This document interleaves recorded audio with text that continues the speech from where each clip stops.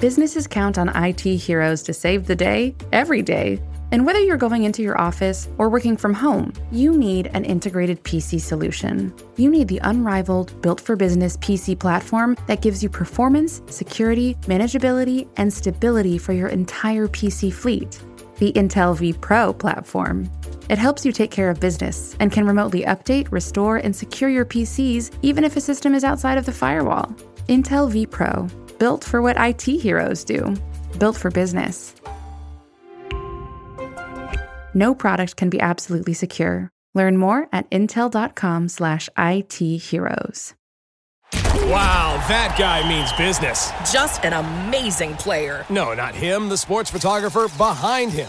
What? He has a business bank account with QuickBooks Money where he earns 5% annual percentage yield, so he's scoring big on and off the field. You might even say he's the MVB. MVB? The most valuable business. Making your money work harder. That's how you business differently. Intuit QuickBooks. Banking services provided by Green Dot Bank. Member FDIC. Only funds and envelopes earn APY. APY can change at any time. From Cafe, welcome to Stay Tuned. I'm Preet Bharara. My basic philosophy in writing about the Supreme Court has always been, this is your Supreme Court. I want people to learn about what happens.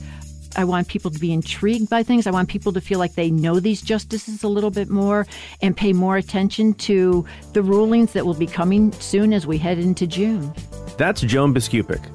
While reporting on the highest court in the land for the past 30 years, Joan wrote 4 biographies of Supreme Court justices, including most recently, The Chief, The Life and Turbulent Times of Chief Justice John Roberts.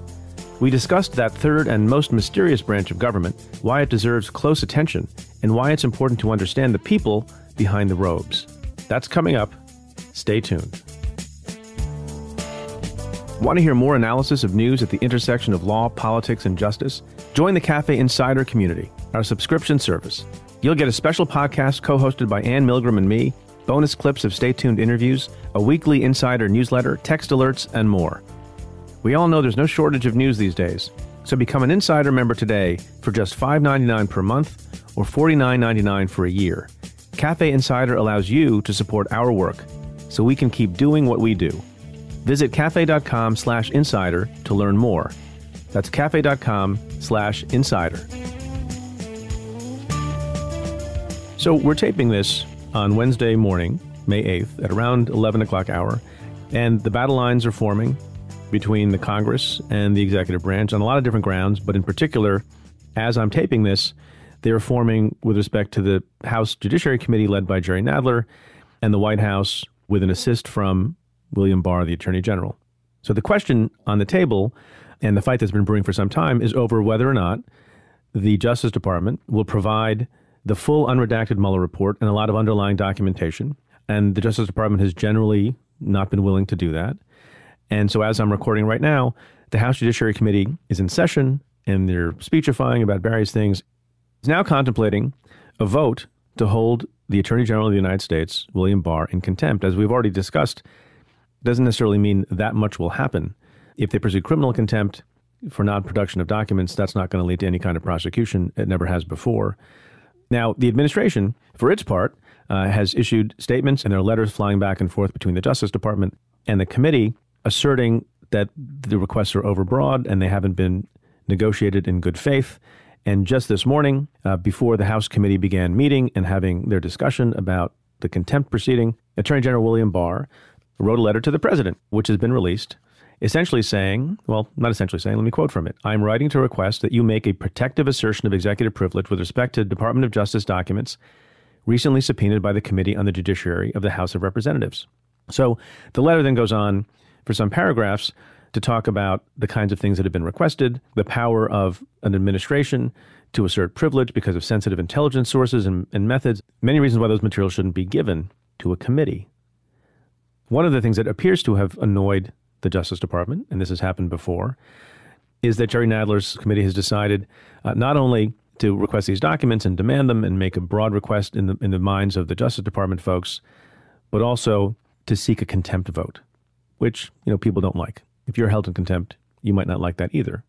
Eric Holder was held in contempt at one point over the non-production of documents relating to the Fast and Furious issue some years ago. And I remember being in the building. He didn't like it much either.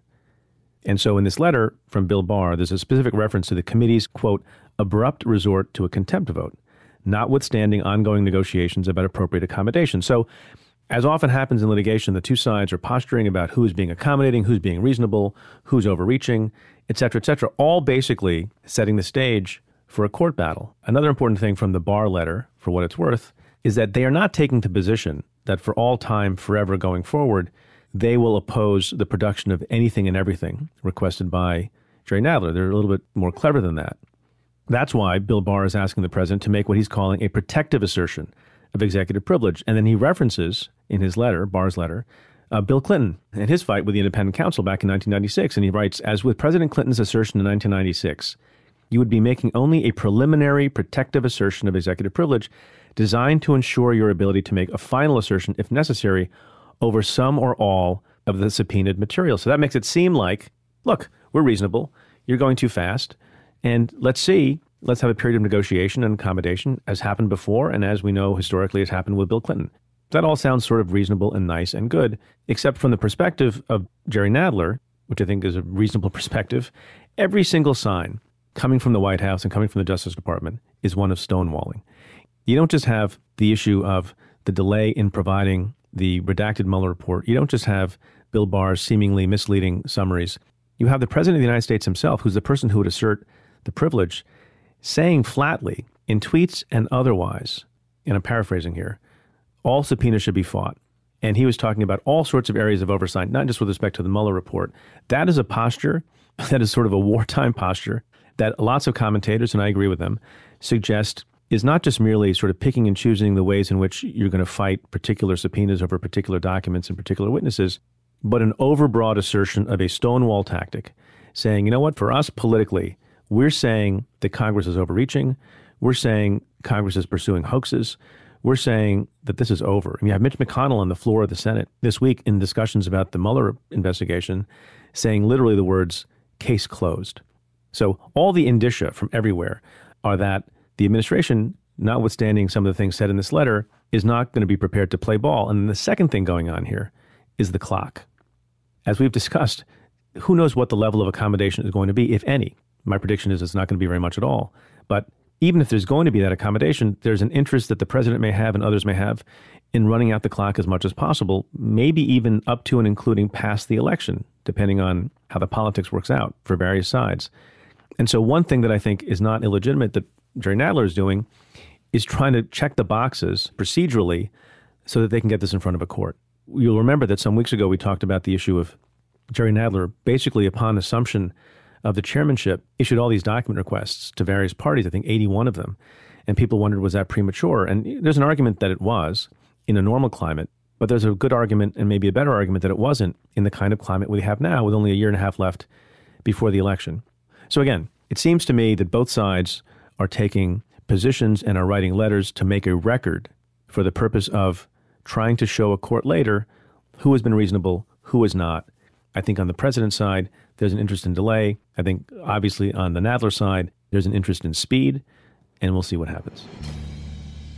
This next question comes from Twitter user @BluePoppy1. BluePoppy1 asks, hi Preet, love your show, but how come you did not sign that letter from prosecutors? When I looked, well over 400 had signed today, but did not see your name. #prosecutors letter. Thanks, Blue Poppy, for your question. I think actually it's even more than that now. So a bunch of people have been asking me this question, why did I not sign the prosecutor's letter? It's not because I don't agree with a lot of the things in it. Number one, I have said on the show and then said a lot of other places that I think what is laid out in Volume 2 of the Mueller report relating to obstruction makes out a pretty good case for obstruction of justice. And but for the OLC opinion, many reasonable prosecutors would charge various counts of obstruction of justice against the president. I believe that. I've said that. And I continue to believe that. It's not my habit to sign onto letters like this, even though I endorse largely what they're saying. And I think it's an important statement to be made. And it's important that it's a bipartisan letter or a statement made from people who are on both sides of the aisle, who served ably in the Justice Department. And it's a powerful letter. And the power comes from lots and lots of people, coming to the same conclusion about it. I'm fortunate enough to have other places where I can talk and speak in my own words as opposed to signing on to some letter written by other people. I do on the podcast, and I do on the Insider podcast, and I do on CNN and in other places. So I don't want anybody to think that I don't believe the president obstructed justice. But even more importantly than that, I think, is that I believe Bob Mueller thinks the president obstructed justice. And so I would like to see what Mueller himself says on this question of why he didn't make a decision one way or the other, given my agreement with lots of commentators I've seen that when you read the way that the evidence is presented on obstruction, in an ordinary case, you would have expected at the end of that volume would have been a recommendation to prosecute. I note that there's some other folks, too, who also have their own platforms who have not signed on to the letter, but have said things similar to this and seem to agree with the sentiments of the letter. Those include Chuck Rosenberg, Sally Yates, Jim Comey, and I'm sure I'm forgetting some others. But I applaud the letter. I think there's a lot of value in having lots of people from different sides of the aisle, and I hope it gets some attention. Hey, Preet, it's Sam from Vancouver. Just wondering, what's the difference between telling a lie in public to the media versus telling a lie under oath? Thanks. Congratulations on the book, and love the podcast. Sam, thanks for your question. And that's one that's been, circulating around this show and lots of other places over the last couple of years because there's been a lot of lying going on and a lot of demonstrable lying going on. The difference is one is a crime and one isn't. Lying to the media, for what it's worth, may not be patriotic and American, but it is something I'm not aware of any criminal law or any state or local law that makes it a crime, which is why you don't see people hauled off to prison when they make misstatements to the press. Depending on the circumstance and depending on what lie is told to the press, there could be potentially defamation or libel action brought against someone who's victimized by those lies. But other than that, it's not a crime. Whereas, as we've been discussing for a long time, and we've seen lots of cases along these lines brought by Bob Mueller and other folks, if you tell a lie knowingly, that's material to a federal agent like an FBI agent. That's a violation of 18 United States Code 1001. We've seen a lot of people charged with that kind of crime, including Michael Flynn, the former National Security Advisor. If you lie to Congress, that is also a crime, as we saw in the case of Michael Cohen, who pled guilty to lying to Congress. And there are various kinds of perjury for lying under oath in a court proceeding or some other kind of judicial proceeding. Now, over time, there have been some who have said that a sitting United States president owes a duty of honesty and candor to the public. It has also been suggested, although I don't see much appetite for this these days, given what people have tolerated with respect to Donald Trump, that a president who lies to the public, lies to the media in a way that's demonstrable and clear on a repeated basis, that could form a basis for an article of impeachment. I believe, among other people, the notorious Ken Starr has suggested that. I don't expect that will become the basis for any article of impeachment, but it's worth thinking about and talking about and also complaining about. This next question comes in a tweet from Sally Snowflake. Good name. Question for @Preet Bharara. Would it be typical practice for special counsel and or U.S. attorneys such as SDNY to provide info/evidence to state AGs to assist them in prosecution of state crimes? #AskPreet. That's a good question. Without opining on any specific cases where that might have happened, it doesn't happen all the time, but it's ordinary practice. When I was the United States attorney, there were occasions where we would investigate something, see if crimes had been committed, realize that there was not a high likelihood of being able to prove that a federal crime had been committed, but there was misconduct such that we should make a referral and share evidence with and maybe even hand over evidence to a sitting district attorney or sometimes the New York State Attorney General. And that's to make sure that we're all on the same page in protecting the public and holding people accountable. And just because we're not able to pursue something because a federal statute doesn't permit it, so long as it's in the interest of justice and it advances some public purpose, we would often share material. And the reverse is also true. I recite an entire matter in my book, in fact, where the Bronx DA's office uncovered a crime on the part of a sitting state assembly member, shared information about that with us, and then we worked together in a coordinated way to try to bring other public corruption prosecutions. So, yeah, it's sometimes the case that folks, if they can't bring something, are stingy about it and they let it die. But on other occasions, sure, people who are state, federal, local prosecutors are supposed to be working on the same side for the same team, meaning the public.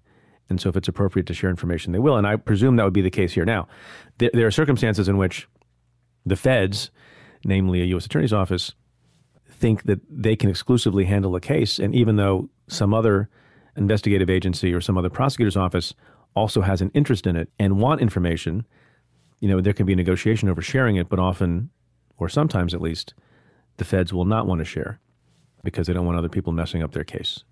So it depends on the circumstances. I would imagine in the cases that we're talking about here, involving the special counsel and SDNY, if it's appropriate, they will certainly share. This question comes through an email from Kathy, who writes, I did not hear anyone ask Barr what he would have done if Mueller had recommended that the president be indicted. Seems an obvious question. Any guesses as to what he would have done? Thanks, love the podcast and the insider. Thanks, Kathy, for your question. Well, I suppose one of the reasons that people didn't ask the question is that I think the answer is fairly obvious given everything else. I mean, in this circumstance, Bob Mueller looks like he left the question about obstruction to Congress, and Bill Barr swooped in and said, even if I assume the facts is true, set forth in the report, no crime here, no obstruction, based on the law and the facts. And even though Bill Barr took great pains to say that his decision of essentially exoneration did not have to do with this Office of Legal Counsel interpretation that we keep talking about that says a sitting president cannot be indicted, I think Bill Barr would accept and accede to that mandate as well. So if for some reason Bob Mueller had decided not to, although he says very clearly he does, accept the conclusion by the Office of Legal Counsel from some years ago that a sitting president cannot be indicted and prosecuted, if he somehow decided otherwise and recommended prosecution, I think there might have been an even shorter response from Bill Barr saying, on the one hand, no, you can't do that because of the Office of Legal Counsel opinion. And then he might have said, in any event, even if Bob Mueller had not recommended that, we think that separate from the OLC opinion, for all these other reasons that we already know about, he shouldn't be prosecuted. I can say, though, it would have been an interesting conflagration, I think, in the public, in the media, and in the Congress, had Bob Mueller recommended something like that.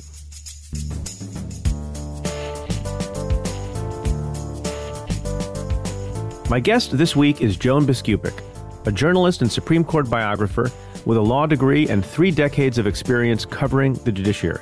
She was the Supreme Court correspondent for USA Today and The Washington Post, and is now a Supreme Court analyst at CNN. We talked about her new book on Chief Justice John Roberts, partisanship on the court, who is the smartest justice on the bench today, and which 2 justices used to date in college. That's coming up. Stay tuned.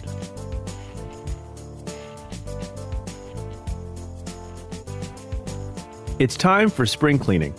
Quip gives you an easy way to start with your brushing habits. As one of the first electric toothbrushes accepted by the American Dental Association, Quip can help pave the way to a healthier mouth and mind in just 2 minutes, twice a day. Quip delivers new brush heads right to your door on a dentist-recommended schedule of every 3 months for just $5. And now, the whole family can get refreshed with Quip thanks to the new Kids Quip, which has the same 2-minute timer and guiding pulses, along with kid-friendly features like a small brush head, watermelon anti-cavity toothpaste, and rubber grip handles in colors your little ones will love. That's delightful. That's why I love Quip. Over 1 million happy, healthy mouths do too. Quip starts at just $25, and if you go to getquip.com/preet right now, you can get your first refill pack for free. For your free refill pack, just visit getquip.com/preet.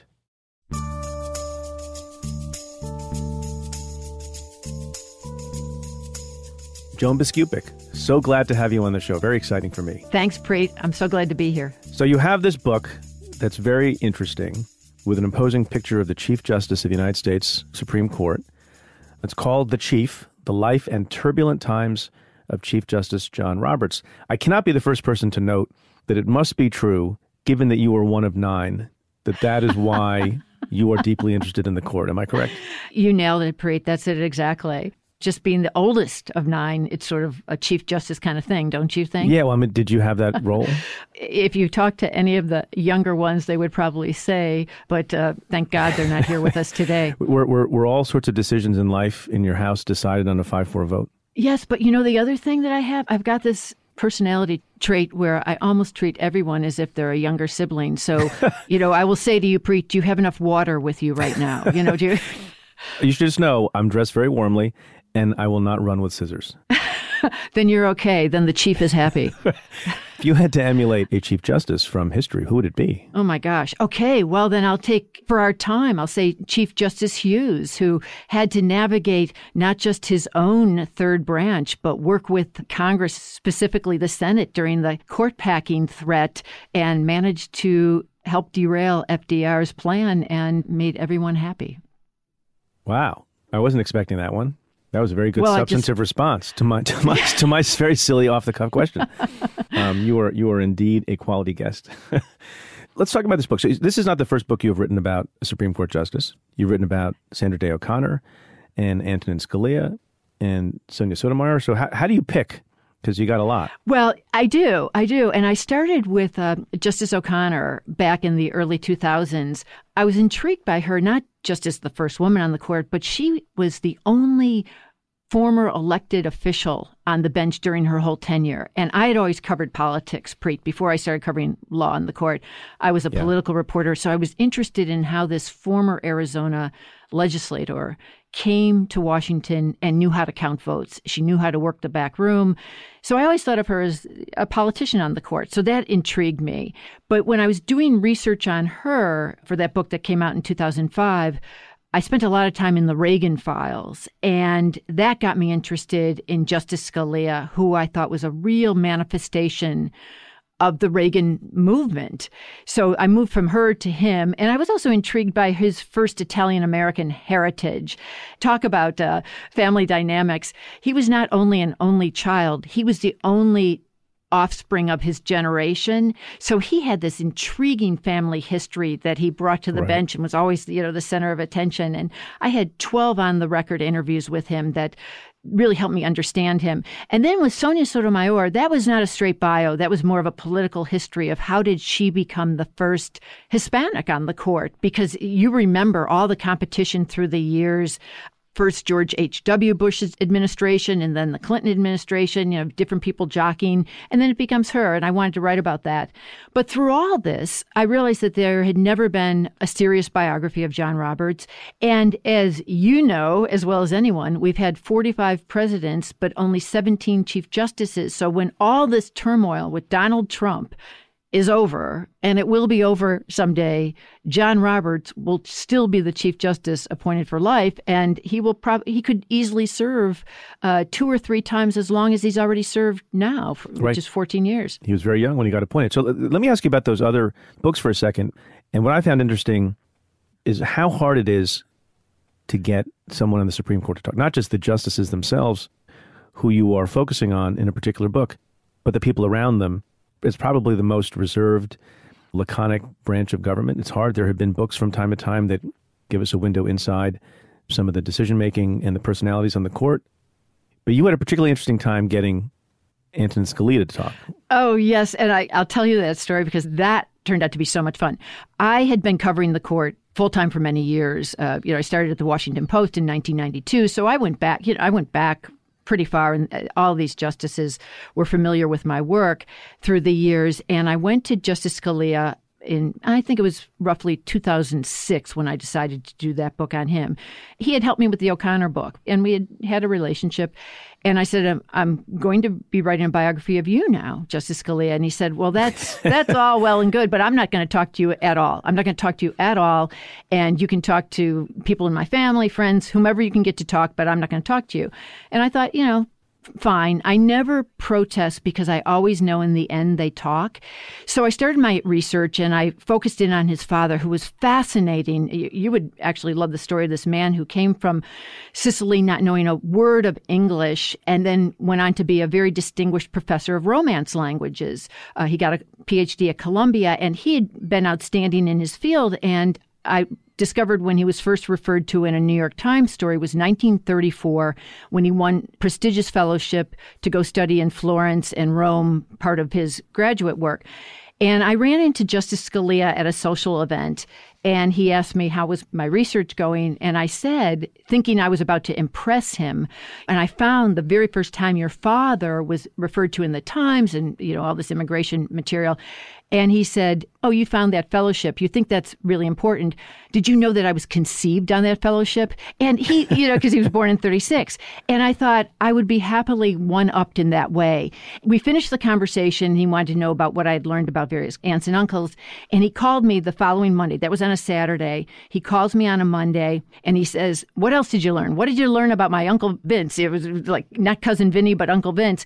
So I went to see him, and he was so excited about what I was learning about his family that he ended up giving me 12 on-the-record interviews. And I have to tell you, Preet, I know, you have been in the offices of various important people who've sat with reporters, and you yourself have sat with reporters over time.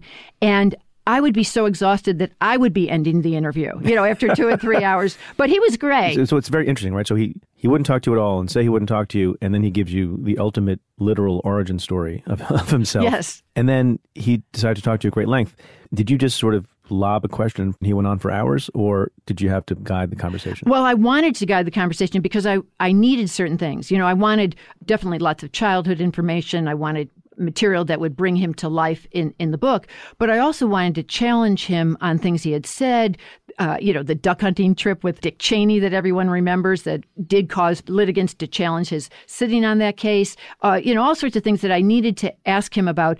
And the good thing with him is that he was ready for those questions. He never said to me, why would you ask me that kind of question? He wanted to fight back. He was a lot of fun and he was so colorful. So, I just let the tape recorder run, but you do want to eventually write the book. So you need to cut off certain angles. So I did have to steer him, of course.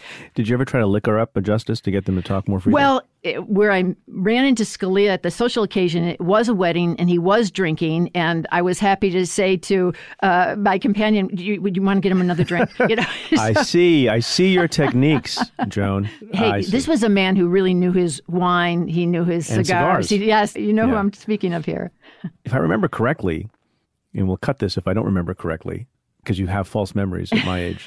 When I was working in the Senate and I was preparing for Supreme Court hearings, and we'll talk about John Roberts that I participated in for Senator Schumer at the time, I went back and I watched literally 10 to 12 prior Supreme Court confirmation hearings. And one of the most interesting, maybe the most interesting, or it's sort of close with Ruth Bader Ginsburg's confirmation hearing, but Scalia's confirmation hearing, where he introduces his family and is a great storyteller and very witty and very funny and interesting, whatever you think of his judicial rulings.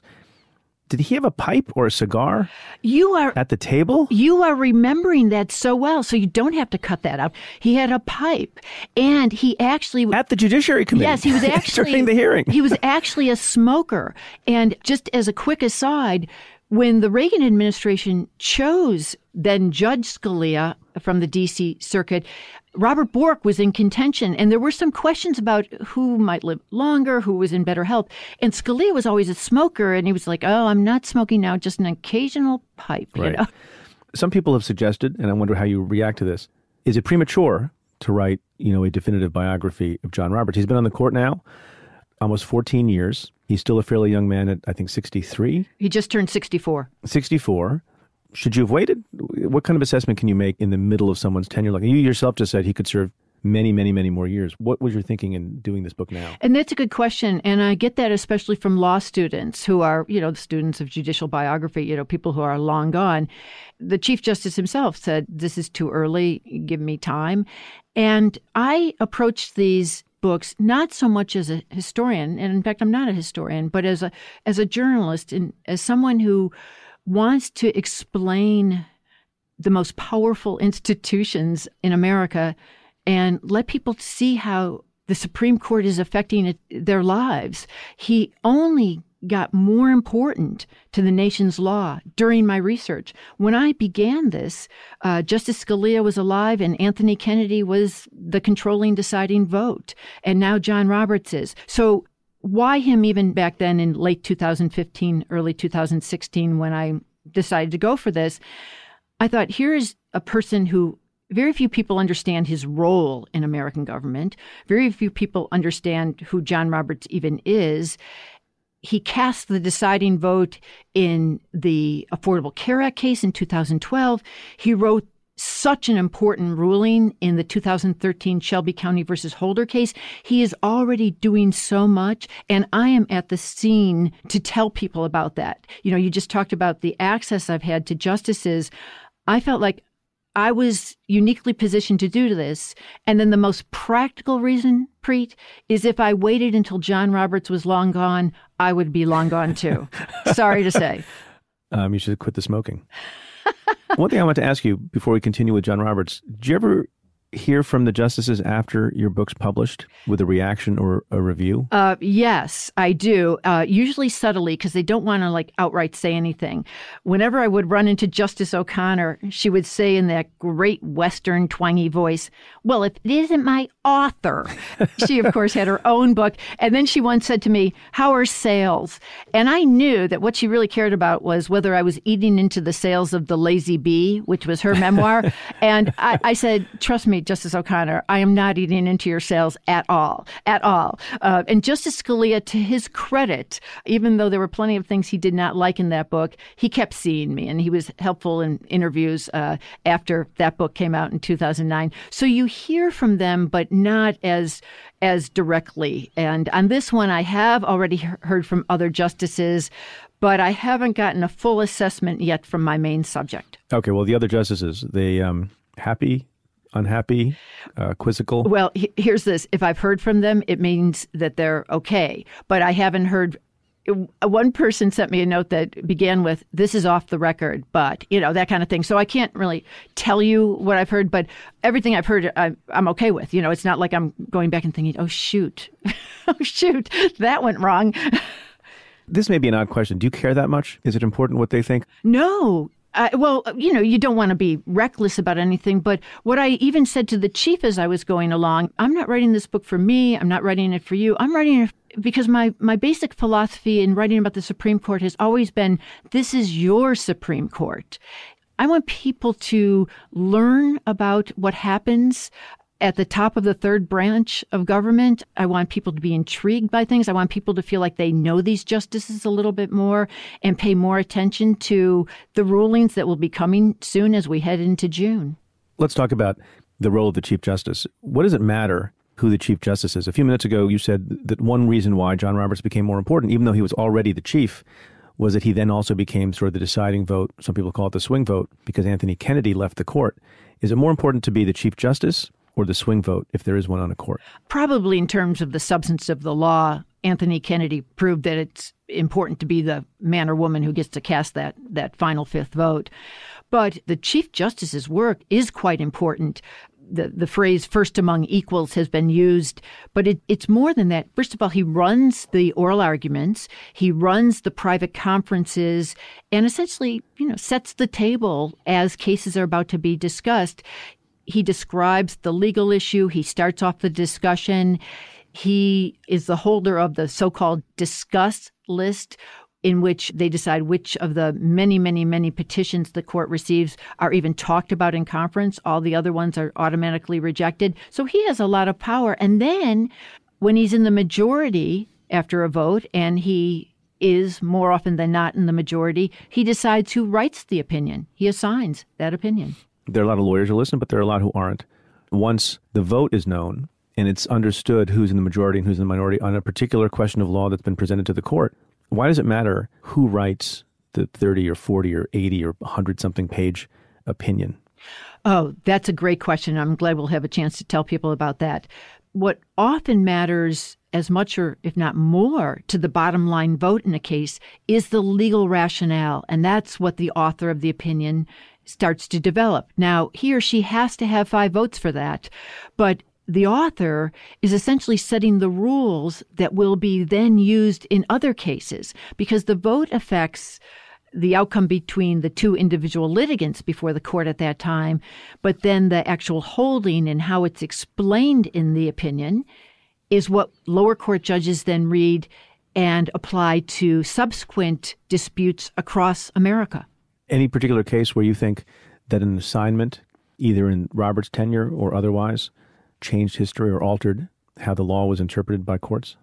Well, the very most important ones he's kept for himself. Think of, the Affordable Care Act case. Think of Shelby County versus Holder. You mentioned Shelby County a couple of times. Remind people what that case was about. Oh, sure. That's the one where in 2013, a 5-justice conservative majority seriously restricted the reach of the 1965 Voting Rights Act, particularly affected a provision of the law that had required certain states and municipalities that had a history of discrimination to get prior approval for any kind of election law changes just to ensure that they would not discriminate against African Americans, Latinos, or other racial minorities. So it was sort of a safeguard that let the Justice Department have a hand in what was happening out in the states, potentially discriminatory rules that would affect the franchise for minorities.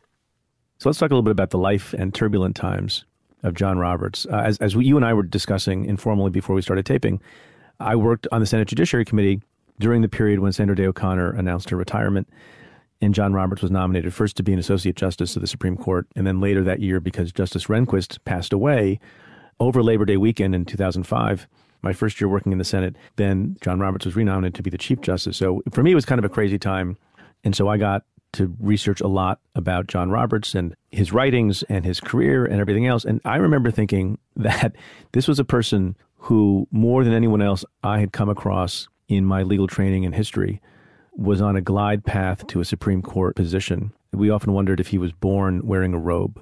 If ever there was a person who, not just by look and bearing, but also by trajectory and background and credential, he seems sort of almost like a movie character for Supreme Court justice.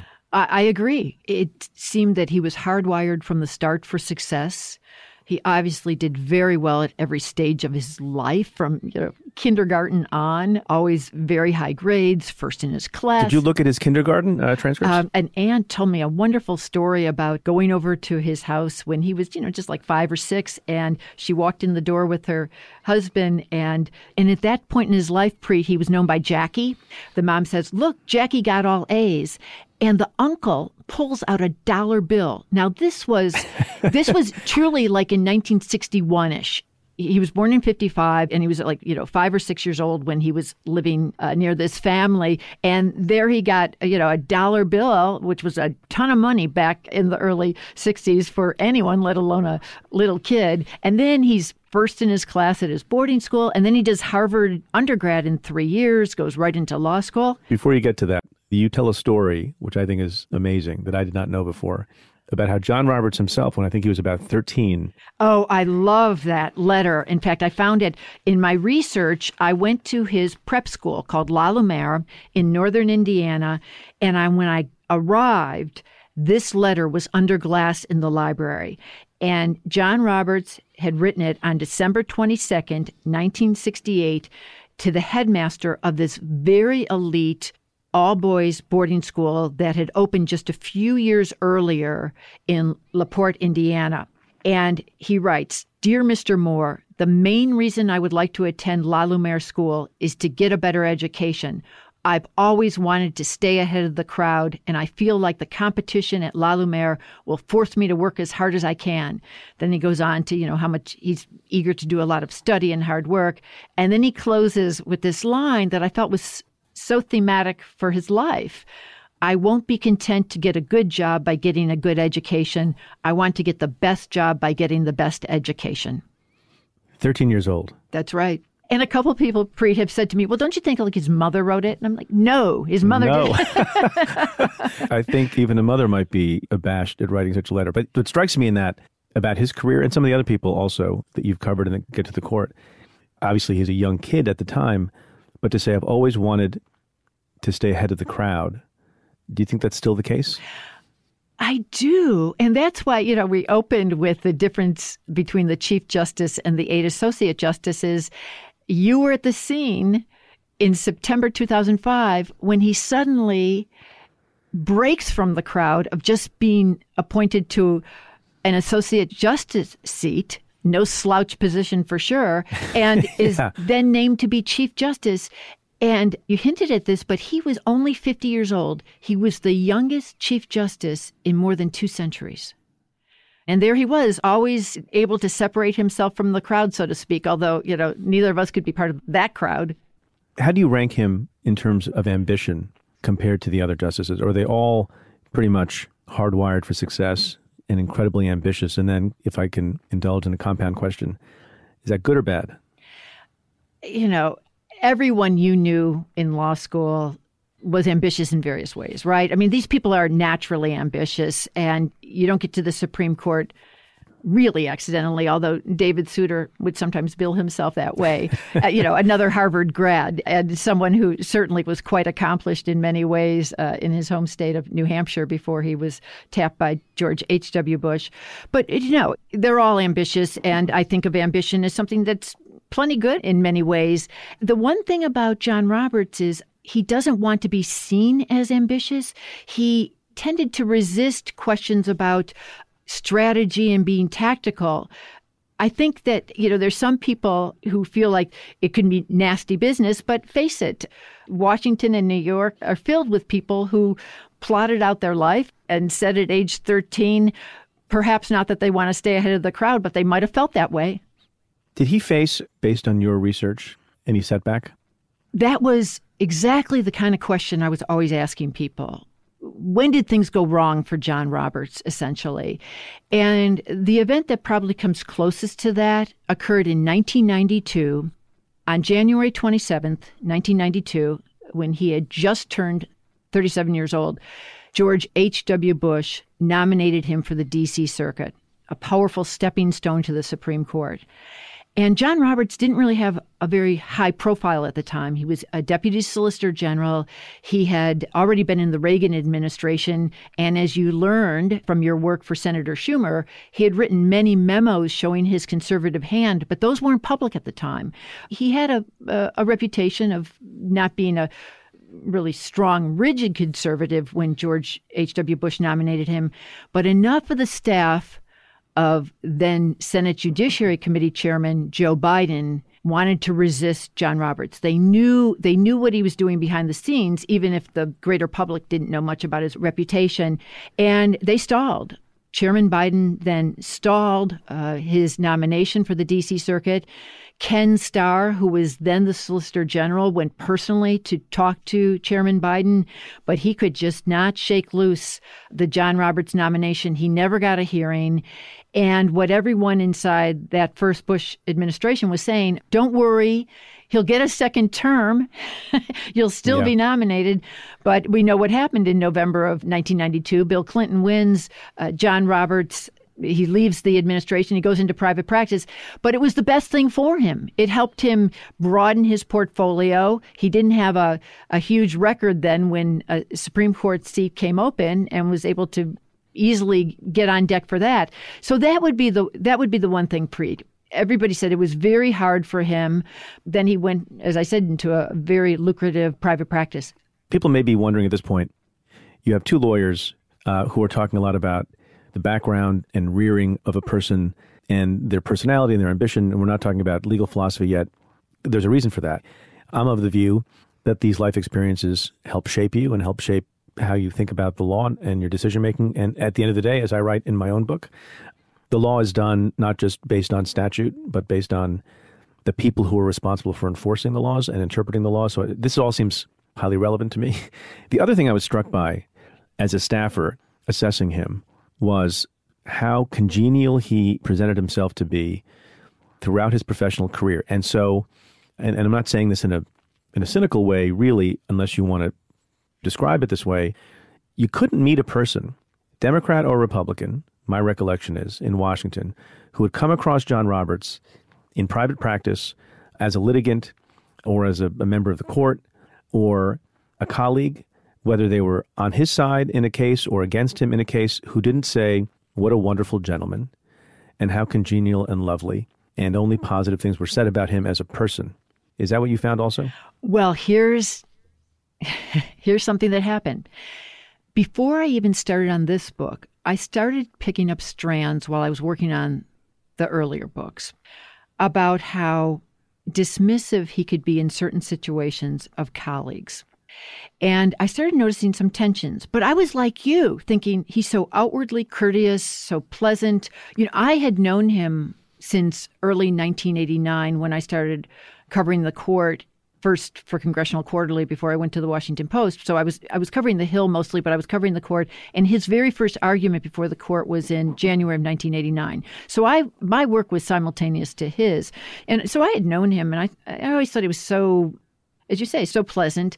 And he's always been excellent at structured settings of speeches. But I was picking up these strands of dissatisfaction on a bit of a personal level.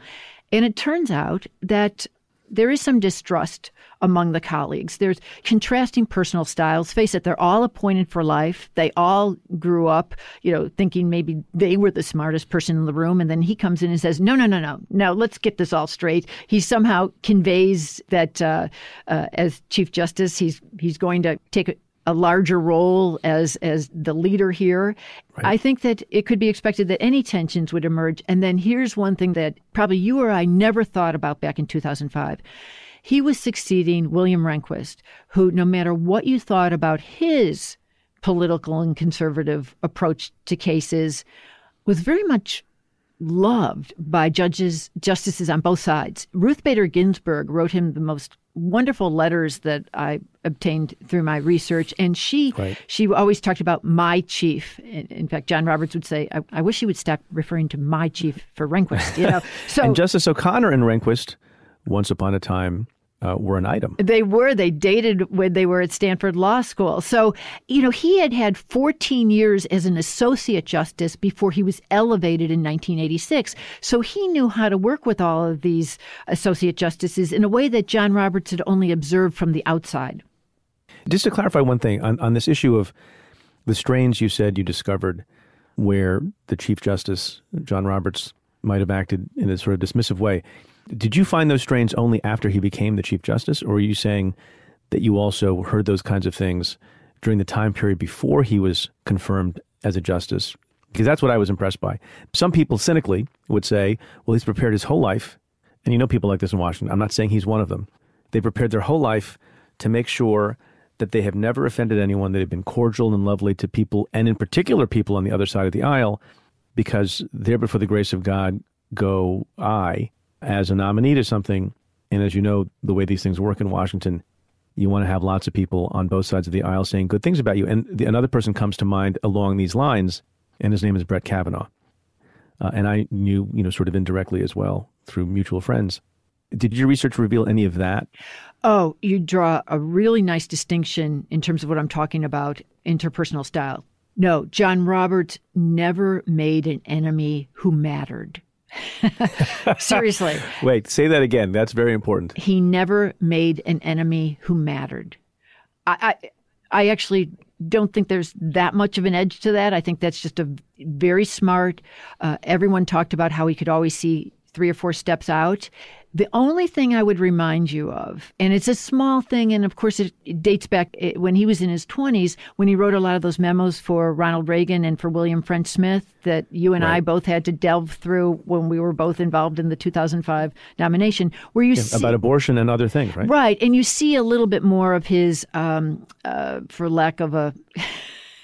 well, for probably the most precise word when you're talking about somebody who's in his 20s, the snarkiness that comes through with some of those, where he's dismissive of some members of Congress, and he's seeing the administration as being sort of embattled against its adversaries at the time over many racial and culture war issues. Now, again, that was a man in his 20s, but I think that, I want to make sure that your listeners understand. I do think John Roberts is very courteous and pleasant. I don't think he's putting that on at all. I think that what we're talking about is, stuff that comes out in tense situations that's natural to a lot of interpersonal rivalries and animosities that you're just going to have when people are thrown together for life. And he's also an upper Midwesterner. He ended up growing up in Indiana before he sullied himself at Harvard. But I think he comes by it naturally. So let's talk about the confirmation hearing, 2005. He ended up getting half the Democratic caucus to vote for him. And I remember the atmosphere being very charged and sort of the beginning of these judicial wars between the Democrats and Republicans. It seems almost quaint now. They were pretty charged at the time. They've only gotten worse in the years since. And it was the first vacancy on the Supreme Court in 11 years. So, most senators, I think, had never been part of a confirmation hearing process. And there was a lot of discussion and debate about whether or not the process was a good one or not. You have written, and you're not unique in this opinion, that Roberts performed extremely well at the hearing. What do you think accounts for that? Oh, he was so good. Well, first of all, He had argued 39 times before the Supreme Court. His preparation was flawless. He knew how to handle any kind of question. Highly intelligent. He's got a very quick wit, as we observed earlier about the way he could parry certain questions, turn them into soft jokes. He showed, a nice sense of humor, deeply steeped in the law. He understands cases. He could surpass whatever senators' questions, about any kind of law with his own understanding of a legal ruling. He works at it. He works at it, and he leaves nothing to chance. I note in the book that when he would argue before the Supreme Court, he would write at the top of his legal pad, "Mr. Chief Justice, and may it please the court," just in case he froze. Just in case. One thing we should tell people, because I found this part of him incredibly inspiring, has had to conquer a lot of anxiety and nerves, and I'm using those words colloquially. I'm not saying anything medical here. I'm just saying that he'd have a sick stomach a lot in college. His hands would shake uncontrollably when he was an adult preparing to argue before the justices. But once he stepped to the lectern, he was always able to control that. I find that so admirable because public speaking is difficult, and being in that hot seat in front of all the senators firing these questions at him, he was able to be so smooth. And you're exactly right that nominees since John Roberts, Republican and Democrat, have all been told, watch the tapes. Right. And I sat there through all of them, and I think he just grew stronger in terms of how he answered questions and how disarming he was. Do you think today, someone like John Roberts, very difficult and complicated counterfactual, but do you think the days of even 22 votes from the other party are gone, no matter who you are? I do, unless it's a senator as a nominee. You mentioned the symmetry of his splitting the Democrats for and against him, but you'll probably also remember, Preet, because I know your memory's so good on this, Senate Judiciary Committee Chairman Patrick Leahy voted for him, but Senate Minority Leader Reid didn't. Actually, it was Leahy was the ranking member, so he even split the leadership. Pat Leahy on one side and Harry Reid on the other.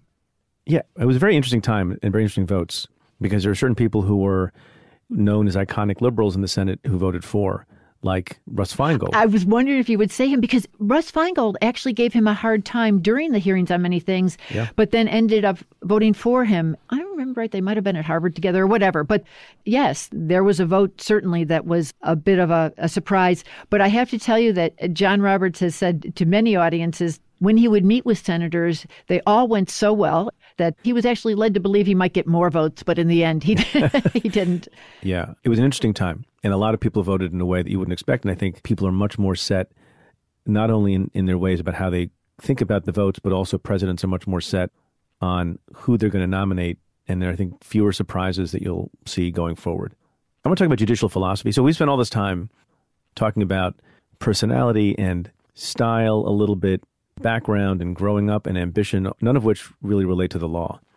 But I think they're actually very, very important and contribute to the whole and to the resulting judicial personality. What is judicial philosophy, and what is John Roberts' judicial philosophy? Well, judicial philosophy is the approach that a jurist of any federal court would take to a case. Are you going to be more conservative, more liberal in breathing more of an expansive view into the U.S. Constitution or to a federal statute? Justice Scalia, one of the earlier subjects we talked about, took the originalist point of view that you look to what were the intentions of the framers of the Constitution. So right now, why don't we just contrast it with Justice Stephen Breyer, who's written a lot, both on and off the court, about his philosophy of trying to more expansively read the rights and liberties in the Constitution. John Roberts takes a much more of a conservative approach. He has deep conservative roots in the Republican Party, having worked for Ronald Reagan and George H.W. Bush, and then being appointed by George W. Bush.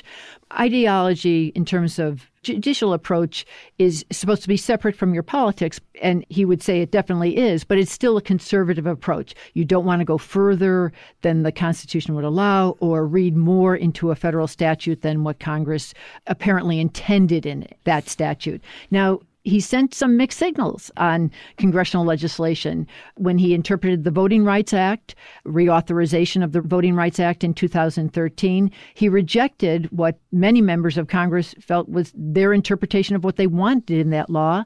But then when he cast the deciding vote to uphold the Affordable Care Act in 2013, he said that the reason he was doing it is because if there's any way that an act of Congress can be upheld, it should be upheld. You wrote somewhere in the book about this issue of outlook, that John Roberts is something of an institutionalist. He cares about the institution of the courts generally and the Supreme Court specifically. But at various turns, he did not shed partisan thinking.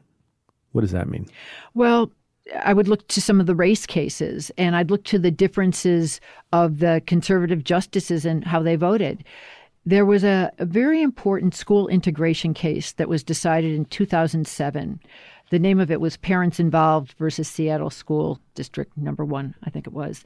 And in that, the justices were called upon to interpret, just what is in the Constitution, what was in Brown v. Board of Education from 1954 about school integration plans and classifying students based on race.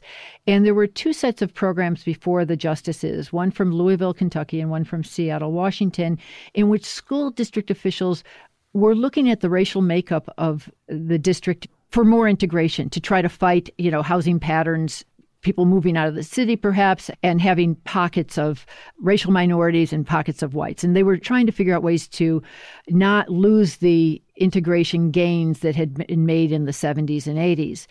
And John Roberts interpreted Brown v. Board of Education to forbid that. And that idea that school integration plans should be regarded in the same way as school segregation was something that Justice Anthony Kennedy, a fellow conservative, wanted to affirmatively separate himself from John Roberts on.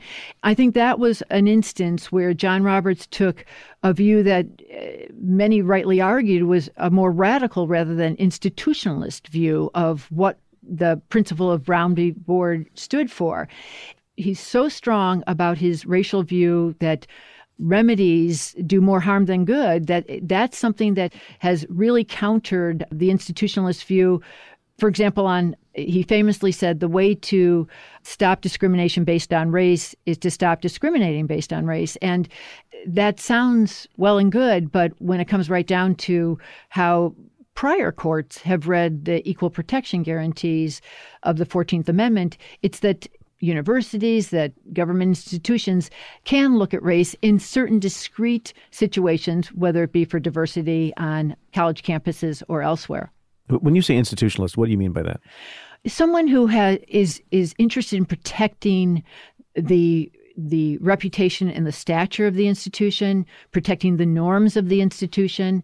He has said that when he thinks about past chief justices and considers his own potential legacy, he said, you probably won't be regarded as the great Chief Justice John Marshall, but you certainly don't want to be regarded as Roger Taney, who, of course, was the author of the Dred Scott opinion. So he's interested in how history will regard him and how history will regard the Supreme Court during his tenure. I should just note that before he decided to go to law school, he actually thought he was going to get a PhD in history, and he has remained a real student of history. And always wanted to stay ahead of the crowd, as we discussed. You mentioned the Affordable Care Act vote, and that's one that obviously had a lot of impact that you can see on people's lives, unlike some other cases where it takes a while for people to understand what has changed in the country with respect to how they go about taking care of themselves or working or anything else.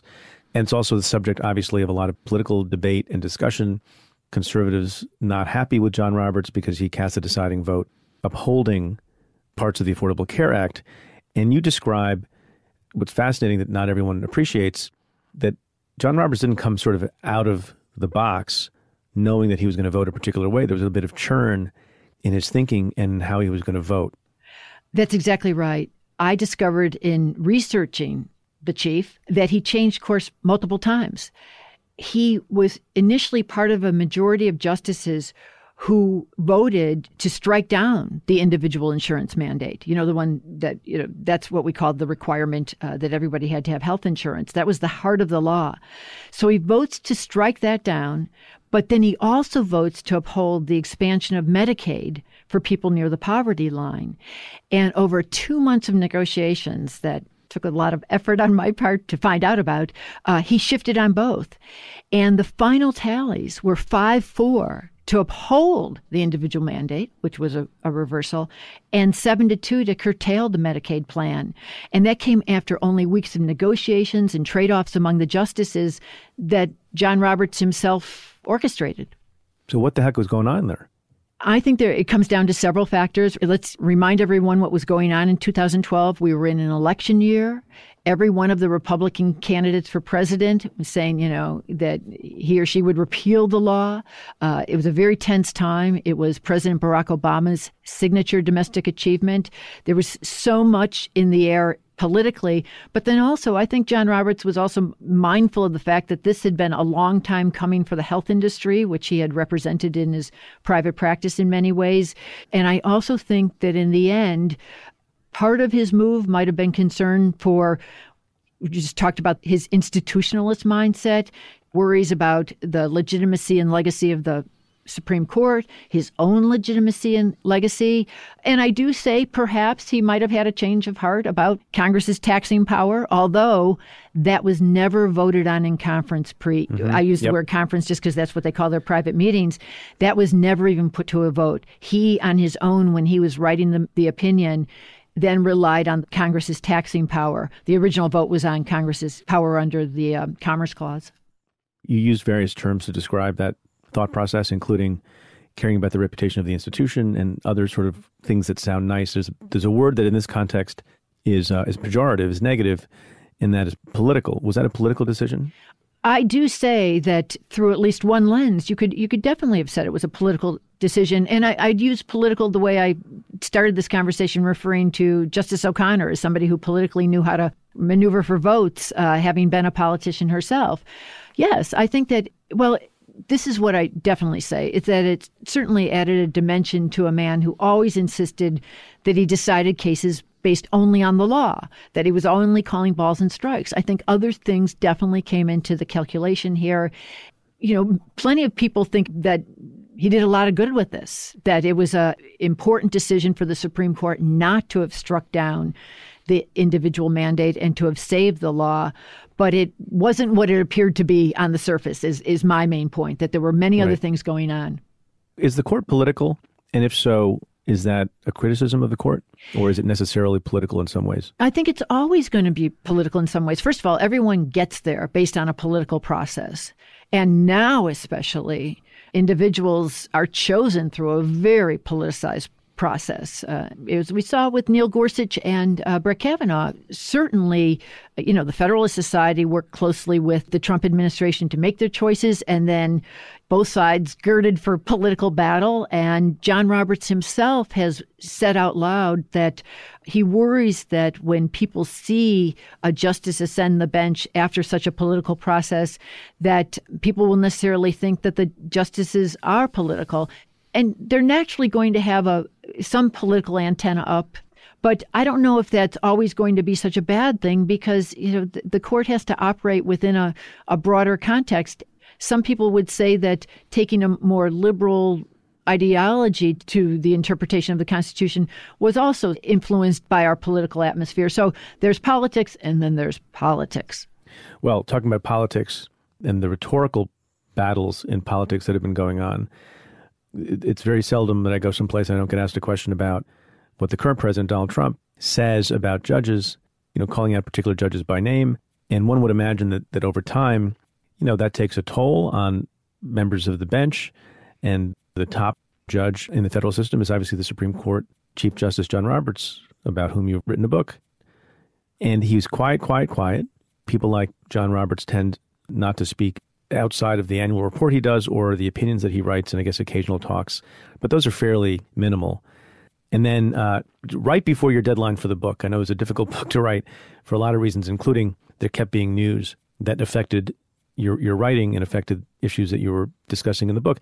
But I think one of the last things that happened in the news right before your editors said you need to stop writing was the statement that John Roberts made in a sort of clear rebuke to the president. Remind folks what John Roberts said and what do you think motivated it, and was it a good idea? Your memory's exactly right. That was like the last thing I got into the book. And as a fellow author, I know you also had a book come out in March. You know how tough the timetable was for all of us. Okay, so it's November. It's right before Thanksgiving. And President Donald Trump has derided a judge's ruling by saying, oh, that was just an Obama judge. John Roberts issues a statement, first to the Associated Press and then to all of us, that says there is no such thing as an Obama judge, no Clinton judge, no Bush judge, no Trump judge. We're all judges trying to do the right thing. I'm paraphrasing, of course, but his point was you can't automatically define a judge by the president who appointed him or her. When I immediately, like you, went on TV to talk about that, a couple times an anchor would say, but don't you always say who appointed these justices? Yeah. You're always making a point about it. And I say, yes. And I'll tell you what the difference is. President Trump was essentially asserting that a jurist is going to automatically vote for him, vote along his interests because of having been appointed by Donald Trump, or vote against his interests automatically because he or she was appointed by President Obama. John Roberts, of course, wanted to take all politics out of it, not just that it was finally time to say something against President Trump, because I think he's worried that that's infecting the public mind. Just as you said, that people are believing that the court is too political and that it should just be regarded as another branch. And John Roberts is always telling audiences the third branch is different. We're not elected. We are not political the way the executive and legislative branches are. I think he's not just worried about what conservatives are thinking and how much they might be buying into what President Trump is saying. I think he's also worried about some of the talk we've had from progressives about packing the court. So I think he's trying to put the Supreme Court on a higher plane and protect it from the political turmoil we're experiencing right now. It was not, he didn't put it in as nuanced a way as you did. He was sort of a version of Obama's, there's no red America, there's no blue America, it's the United States of America, which has a soaring rhetorical value when delivered from a podium, maybe in a large convention hall.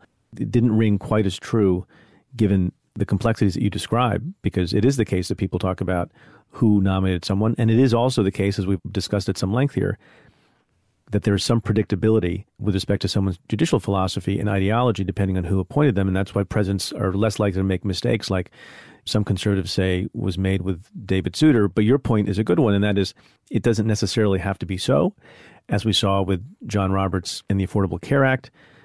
But I think, Roberts in a way overstated it. And I wonder if that helped the court or not, and if his audience was his brothers and sisters on courts throughout the country, or if it was to the public or it was to both. I think to both, because I do know that several lower court judges were urging him to say something, because they're the ones who are getting most of the flack from the president, because they're the ones that the president thinks are against him, where he has asserted, just wait till things get to the Supreme Court. That's when I'll get my way. So John Roberts was being encouraged by his brethren, so to speak, to speak out. But I also think he wanted to provide a broader message about the Supreme Court being different and neutral and not part of this political system. But everyone listening to your show has probably followed the census case and the question of whether there'll be a citizenship question. Many of the people who are listening right now probably remember the very politicized case of Trump versus Hawaii over the Muslim ban last year that turned out to be a 5-4 vote, conservatives versus liberals. Yeah. It looks like from oral arguments that we might have another 5-4 ruling on whether suddenly a census question should be added to the 2020 census, which many people believe will depress turnout and keep Hispanics and immigrants from responding. While you're making predictions about the future on Supreme Court cases that are before the highest court in the land, what about some other things that people were talking about with, I think, great concern after Brett Kavanaugh was confirmed like Roe v. Wade. Do you think that Roe v. Wade is not for long? I think it's going to be diminished over time. I am not certain that John Roberts wants to be leading a court that outright reverses this landmark ruling, whether you like it or you don't like it, that's been around since 1973. I think that would, frankly, be, turning the court into a very political item in an election year or down the road. So I don't see him voting to overturn it outright, but I do see John Roberts able to get a majority to increase the regulations on a woman's right to choose abortion. Right. But it's very strange, and it goes to a theme that we've been discussing, and it might be perplexing to some people. On the one hand, you would think, well, if John Roberts thinks that there's no particular right to privacy that is espoused in Roe v. Wade, and he has a view of the law, and a case came before him, that he should vote the way his belief of the law tells him to vote, as opposed to thinking about these other considerations, thinking tactically and or strategically, because one could say there shouldn't be a difference between scenario A, which is John Roberts would have to be the deciding vote to gut Roe v. Wade, versus a different scenario in which he would be one of 6 or 7, where he would be more comfortable but not be the decisive vote. Do you follow what I'm saying? I do. It's confusing. Why isn't that confusing to people? It is, but I'm going to quote Clarence Thomas for all the people who are wondering, well, gosh, you're just presuming that they're making political decisions along with legal judicial decisions. And Clarence Thomas actually said that late in 2018 when the justices sidestepped a question that was subject to conflicting rulings in the lower courts, and it had to do with Medicaid reimbursements and Medicaid services that Planned Parenthood was providing in certain states, and some Republican-controlled states didn't want to do the reimbursements for some of the services that Planned Parenthood was providing. It had nothing to do with abortion. It just had to do with care for needy people. And it was a question over, who could actually bring a certain lawsuit against the state for who qualified for Medicaid. But Planned Parenthood was one of the named parties. And the court denied the appeal. Justice Thomas wrote an opinion saying, essentially, you're chicken. You don't want to weigh in on something that's very important here. He said that, it only required 4 justices to accept the case, but 5 to actually rule on it.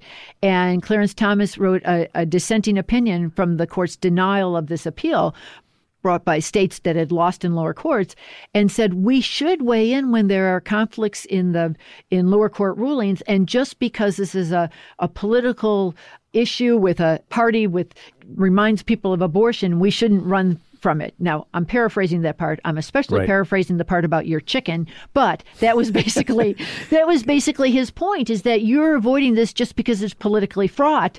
And John Roberts might say to himself, you bet. Yeah, so what is the better approach? Well, I'm not going to sit in judgment of which... You're the chief justice of your family, Joan. We've already established that at the outset. So we need to hear from you on this point. Okay, I actually think it might serve the country to wait on some of these issues. Things are just so fraught and tumultuous right now. I would be happy for a week or two when, the biggest news had to do with something, from the Midwest rather than something from Washington. I could go on with you for 100 hours. So can I ask a few quick semi-lightning round questions before I get to some personal things? Okay. All right. Should there be term limits on Supreme Court justices? No. I'm not going to ask you to explain, because this is a lightning round. If you can explain in 10 seconds. Let me just say that that's born of everybody's unhappiness right now. I think it's an idea of the moment. And I think if we were ever to go to that, it shouldn't be just in the heat of the moment. Okay. What about, you use the word packing, which is a loaded term. Do we need more justices? No, I think that's another thing. It's been 150 years, Preet, since Congress set the 9 justice number. It's been at a high of 10 and a low of 5 over the years, but we've lived like this for 150 years. Let's wait and see what happens over the next couple of years before we jump to something like that. There was a bill that Senator Schumer and others, our inspector included, every session of Congress that I was there, and I think before and after, would sponsor in the Senate, and that was to have cameras in the courtroom, and there were different versions of them, one of which was specifically directed to the Supreme Court. Should there be cameras in the Supreme Court? Oh, This goes right to my philosophy. This is your Supreme Court. You know, so that's yes. It's a yes. Okay. I'll just stop there. Yes. No, okay. No, good. Who's the smartest justice right now? Man.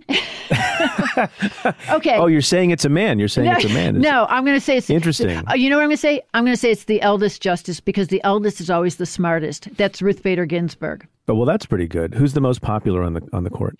I think Elena Kagan. She's definitely trying to get anybody who's going to go out of her way to go hunting with Antonin Scalia, cross the aisle, go hunting with Antonin Scalia after herself probably never even picking up a firearm. That's someone who's working on her colleagues in the spirit of Justice O'Connor. She had a particular background that I always thought was suited to that kind of effort.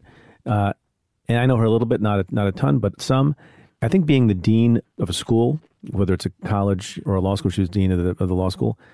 I think you have to balance so many things and have to make sure that you are a good listener to so many different constituencies over whom you don't actually have power because all the faculty has tenure. I've always wondered if that made her as good as she is at getting along with folks. I've always thought that. I've actually thought that because, of course, academic wars are so brutal over like nothing. And also she was the one who really worked hard to bring one or two more conservatives up to Harvard, you know, pleasing those on the right a bit. So she's very attentive to the interests of a crowd. Yeah, we're talking about someone who likes to stay a step ahead of the crowd. She definitely likes to listen to the crowd. Who's the best writer on the court? Ooh, John Roberts is fabulous. John Roberts is an excellent writer. When he was at Harvard, you know, he did undergrad in only 3 years. He essentially came in at sophomore status. He immediately won awards for his writing and his history papers. He's very, very good. Justice Kagan is also good. But John Roberts, there were so many times, Preet, when I was writing this book where I thought, hey, if he were writing this, it'd probably be really good. How do you compare his writing to Scalia's? Oh, well, Scalia's was much more visual. He was always giving you something to see as he wrote, whereas John Roberts tends to be a little bit more literary, a little more playful. They're both fine, fine writers. I have to say Justice Scalia would be much more overtly snide. Well, we could go on and on. There's so many fascinating things to talk to you about. The book, again, is The Chief, The Life and Turbulent Times of Chief Justice John Roberts. I encourage everyone to buy it and read it. Joan Biskupic, it was wonderful to have you on the show. Thank you. Thanks. It was so much fun. Stay Tuned is presented by Cafe. The executive producer is Tamara Sepper. The senior producer is Aaron Dalton. And the Cafe team is Carla Pierini, Julia Doyle, Calvin Lord, Vinay Basti, and Jeff Eisenman. Our music is by Andrew Dost. I'm Preet Bharara. Stay tuned. Hey folks, Cafe recently launched something to help you keep on top of today's news cycle, the Cafe Brief. It's a free newsletter that recaps news and analysis of politically charged legal matters sent twice a week. Sign up to stay informed at cafe.com/brief. That's cafe.com/brief.